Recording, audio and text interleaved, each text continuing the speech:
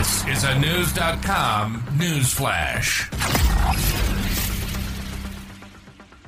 Spokespersons from the Israel Defense Forces, IDF, have confirmed that the IDF has entered Gaza and that a full-scale ground invasion is underway. News.com has learned that the IDF is operating in a controlled and strategic manner, with a specific set of goals in mind. On Thursday, October 26, the IDF conducted brief ground assaults in Gaza and shelled terrorist targets in what it said was a preparation for its widely expected ground invasion. The Israeli Defense Forces confirmed the operation, writing on X, in preparation for the next stages of combat, the IDF operated in northern Gaza. IDF tanks and infantry struck numerous terrorist cells, infrastructure, and anti-tank missile launch posts. The soldiers have since exited the area and returned to Israeli territory. A spokesman for the IDF, Rear Admiral Daniel Hagari, addressed the press about the hours-long attack saying, "Through the raid, we eliminated terrorists, neutralized threats, dismantled explosives, neutralized ambushes, in order to enable the next stages of the war for the ground forces, for times of Israel." Now, it seems the expected ground assault is already underway, with Hagari having announced that the Israeli forces are expanding their operations in Gaza.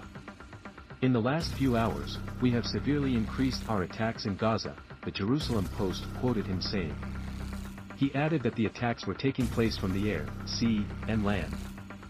Infantry, armored, engineering and artillery forces participating in the activity, accompanied by heavy air fire. "The forces are still on the ground and continue the fighting," he further mentioned, according to Times. However, he also said that there have been no reports of injuries so far. Israeli forces have also announced that the IDF warplanes have destroyed 150 underground targets in the northern Gaza Strip overnight on Friday. The attack has resulted in the death of numerous Hamas militants, along with the destruction of combat zones, underground combat zones, and other underground terrorist infrastructures, Times has reported.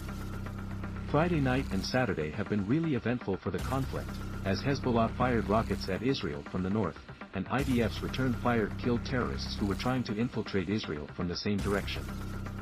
Furthermore, in response to rocket fire from Hezbollah that targeted Israel but ended up landing in Syria, the IDF claims to have destroyed the infrastructure of the Iran-backed militant group in Lebanon. The attack was done by an Israeli fighter jet on Friday, October 27. On the other hand, the IDF also claims to have taken out several senior operatives overnight on Friday in association with the Israel Security Agency, also known as Shin Bet. The deceased include the head of the aerial formation and the naval commando unit of Hamas, according to the Jerusalem Post. The outlet further reported that the naval commander the IDF killed was responsible for the recent marine infiltration attempt on Israel through the Zikim kibbutz, which was immediately foiled by the IDF.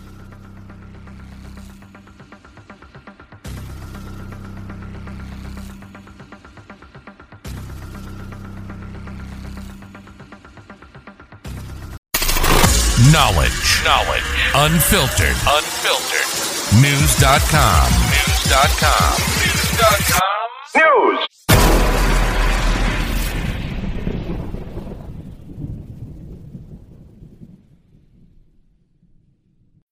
When you need mealtime inspiration, it's worth shopping Kroger, where you'll find over 30,000 mouth-watering choices that excite your inner foodie. And no matter what tasty choice you make, you'll enjoy our everyday low prices, plus extra ways to save, like digital coupons worth over $600 each week. You can also save up to $1 off per gallon at the pump with fuel points. More savings and more inspiring flavors make shopping Kroger worth it every time. Kroger, fresh for everyone. Fuel restrictions apply.